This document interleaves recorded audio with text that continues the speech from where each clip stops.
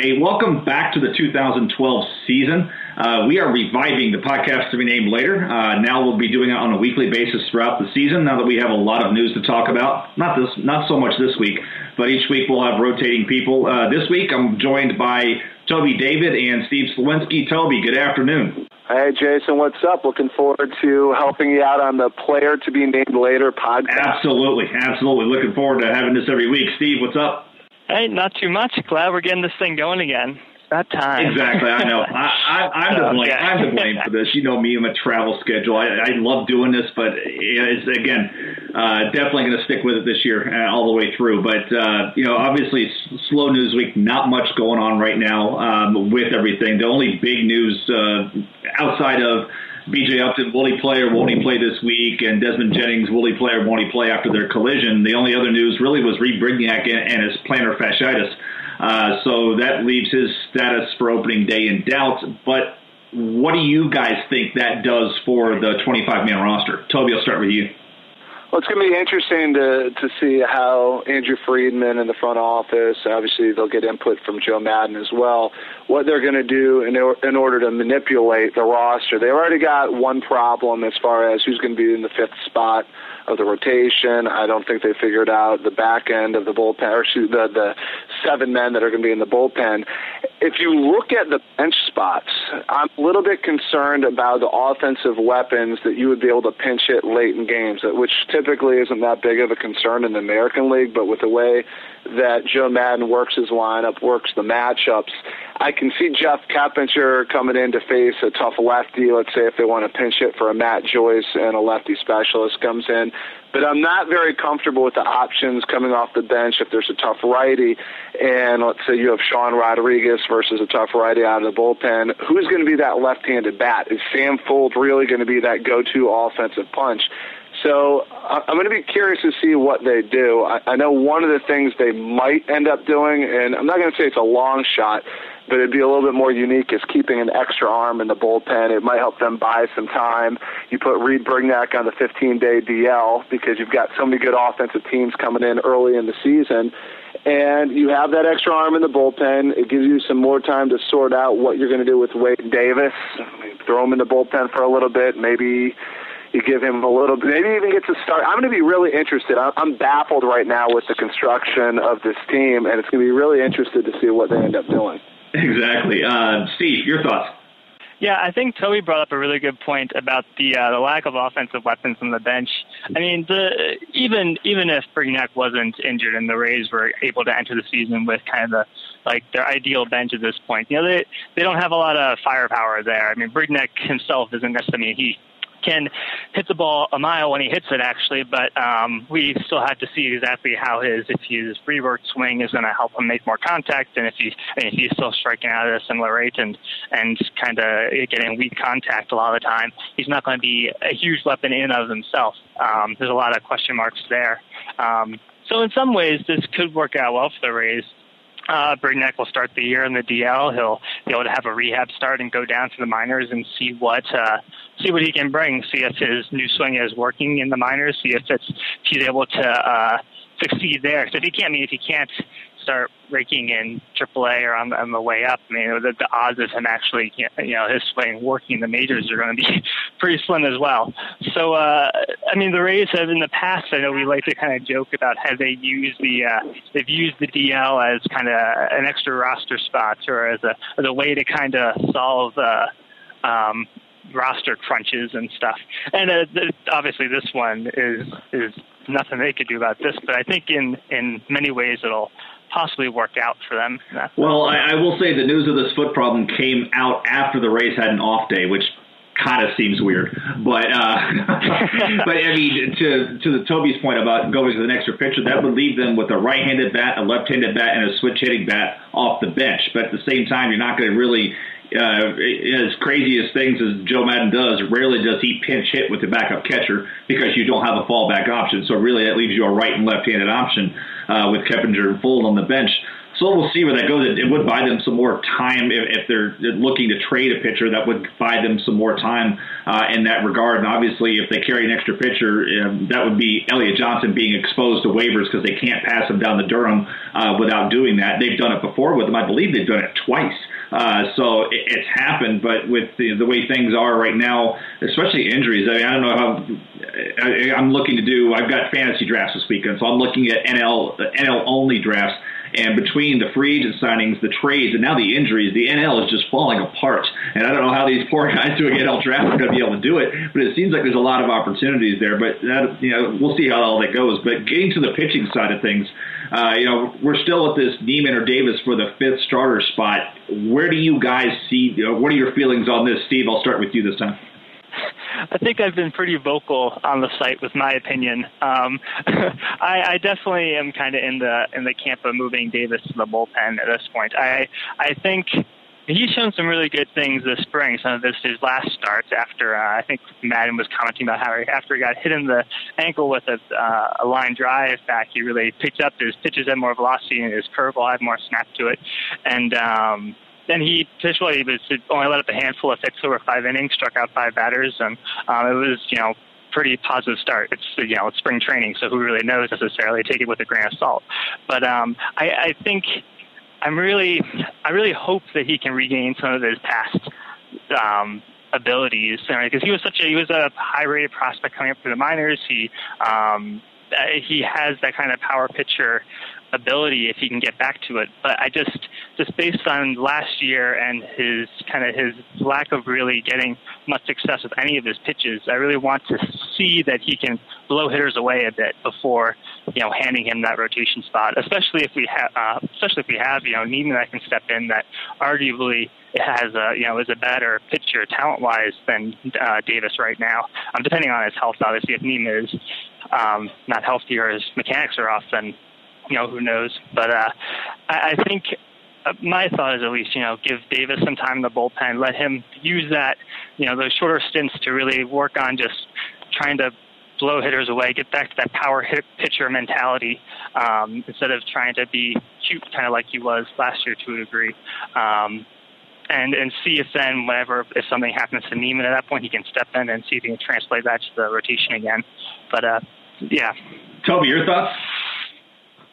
Well, without a doubt, I'm a Jeff Neiman supporter, especially when it comes to him versus Wade Davis. I see Jeff Neiman, when he's healthy, as a low-end number 2, high-end number 3 type pitcher. Wade Davis hasn't proven very much as a starting pitcher in the big leagues at this point, which concerns me. And so if we just take it from the standpoint of, okay, let's slide Jeff Neiman into the 5 spot, then what do you do with Wade Davis? He's never been able to prove himself as a reliever outside of 1 or 2 appearances late last season.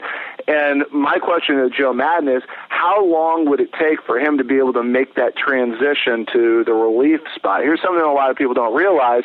A pitcher builds up his arm and his arm strength in terms of different type of conditioning routines. If you're a starter, you train your arm to be a starter. If you're a reliever, you have to learn how to throw every day off of a mound. And I don't know how long it's going to take Wade Davis to do that. Maybe they start him off slow in the bullpen as the long man. They make sure to get him in once every 3 days, every 4 days, and then they can build him up over a period of time. Is that worth it? How much will it lower his trade value, future trade value, if he's in the bullpen as opposed to being a starter? It's another question. I like Alex Cobb better than Wade Davis, to be honest with you. So if Jeff Neiman gets injured in 2 months or 3 months, has to hit the DL, I'd prefer to see Alex Cobb over him. I'm starting to get concerned, and this is where the evaluation process really has to take form for the Rays. What do they think Wade Davis is capable of? If they think that he has much more in him than what he's shown thus far, then they've got to keep him on the team, because you don't want to sell low with him. Maybe you put him in the bullpen, and if they have an opportunity for him to become a starter again, maybe they deal Jeff Neiman at some point this year or at the end of this season. You can slide Wade Davis back in there. That's a question I have for Andrew Friedman. What do you think his upside is? Steve mentioned he was a top 50 prospect in all of baseball. He had a big power arm, could get into the mid-90s, and occasionally he'll still touch it.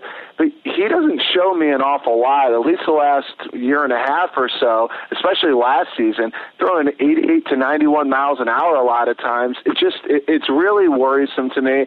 And at some point you have to get away from, okay, what can we get in return for this guy? And you're tampering too much with what might happen on the field as far as wins and losses because you don't want to lose value, and putting your best players out there. I'd rather roll the best pitcher out to the mound each and every time than make sure that this pitcher can build his value back. Yeah, for me, when the Rays gave him that contract, extended the pre-agency deal, if you will, that tells me what they think of him, because they're not throwing those contracts around to this guy or that guy. So that helped in that regard.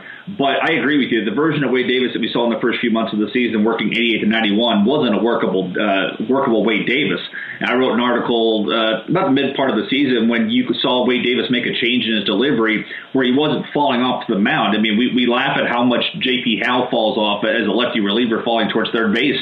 Well, there was a point where Wade Davis was practically doing the same thing towards first base as a right-handed pitcher. But you look at, Neiman, he made some second-half growth himself last year, becoming more of a ground ball pitcher, moved himself on the rubber a little bit, went to a more two-seamers, and got a 51% ground ball rate in the second half of the season. You look at Davis, his strikeout rate actually climbed in July and August, and in August he was at 6.6 per 9, the highest of any month in the season. So he got stronger in the second half of the season when he made his delivery change.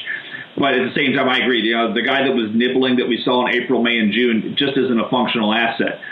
So we'll see where this one goes. I like how both guys did over the second half. But in the end, when it comes down to me, Wade Davis still hasn't shown a functional off-speed pitch. And if you're going to be a starting pitcher in baseball, you can't have a show-me changeup unless you have an awesome fastball and breaking ball combo. And he doesn't have that right now. Mm.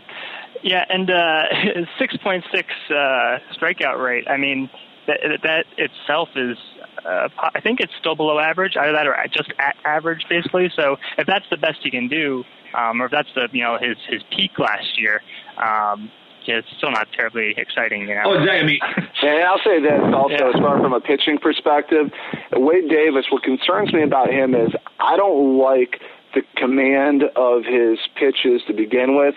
And the fact is, his fastball, I don't like the action that it has on it. I've noticed when I saw him pitch earlier in the spring on television, it appears that he's trying to work in a two-seam sinker type pitch. But if you don't have command of any pitches, and really in my mind, it's not about just a walk rate. It's about looking at where the catcher sets up, watching, and if he consistently misses the targets. And I just don't have confidence in Wade Davis that he has good command of any of his pitches. Now, if he can command all of his pitches, there's players out there that have mediocre or average stuff that can be successful if they know how to command it. That's one of my big concerns with Wade Davis. And I have a lot of concerns. That's what's scary. Can he get his velocity back? Can he ever get back his slider, or is that going to cause problems with his elbow? What about his curveball? He's mixing in a changeup now. What about this sinker? Is he going to be able to command it? There's just so many question marks I have about him right now, and that's what my big problem is. I mean, to me, the risk with Wade Davis, everything you just laid out, is equal to the risk that we have with Jeff Neiman when it comes to health. We've seen him break shoulder problems, groin problems. You had surgery when he was in college coming out of Rice. So he's been pretty much good for a DL stint every year and pretty much has Wade Davis. But I think it's really tough to make this decision. I mean, I think we're all in the same camp as we all like Neiman over Davis, but I don't know if it's as cut and dry as it looks to be, because you think back to the Wade Davis that we had in 2009 that came up and blew the Tigers away, throwing mid-90s and striking out everybody. It was just kind of weird to see that guy last year, and once he came back from injury, did better. It's a nice problem to have too many guys. And again, you touched on Alex Cobb earlier. There's really 7 guys for 5 spots, and we already know one of these guys is out of the mix. Then we look around the league, and guys like Eric Bedard and Kyle Loesch are opening day starters for other teams.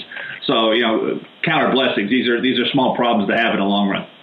Yeah, and I guess the good news with Davis is that even with all his questions and things, the Rays still only owe him, I think it's something around $11 or $12 million over the next 4 years. 3 or 4 years. So it's a relatively, it's not a great investment to have, locked up with a player that with so many question marks, but it's also not huge, or it's not going to sink their payroll every year, kind of as a la Pat Burrell. Yeah, I mean, the contract works. So, it works in either role because the money's not outrageous. If he sticks as a starter and does good, it's a great bargain. If he ends up being a reliever, it's right about market value, if not a little more than market value. But it still works either way. It's not, like you said, it's not a penalizing contract like it is with some of these other guys, where you're like A.J. Burnett, where you're stuck with all this money, and if he fails as a starter at Pittsburgh, they're going to have to put him in the bullpen. Luckily, the Yankees are helping foot in some of that bill, but that's kind of a worst case scenario. So last topic, I mean, that pretty much wraps it up for the week. There's really nothing else. We can't talk about anything else because it's really a slow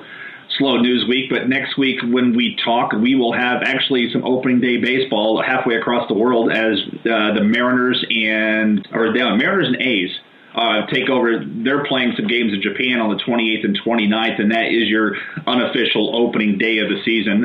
If you want to stay up and watch the 2-hour tape delay version on MLB Network, but we still have it'll be 2 weeks from tomorrow, and the Rays will finally be opening up against the Yankees. We put up the new ad that the Rays put out is up on the website. If you want to go check it out, we have the embedded video so you can see what the new ad is for opening weekend, and maybe have even some roster moves to talk about next week. So for Toby and Steve, thanks for coming on short notice to do this. And this is kind of our trial run for 2012, and we'll be doing this on a weekly basis. Good stuff. Look forward to doing it again, Jason. Yeah, sounds great. All right, guys. Take care. Thanks.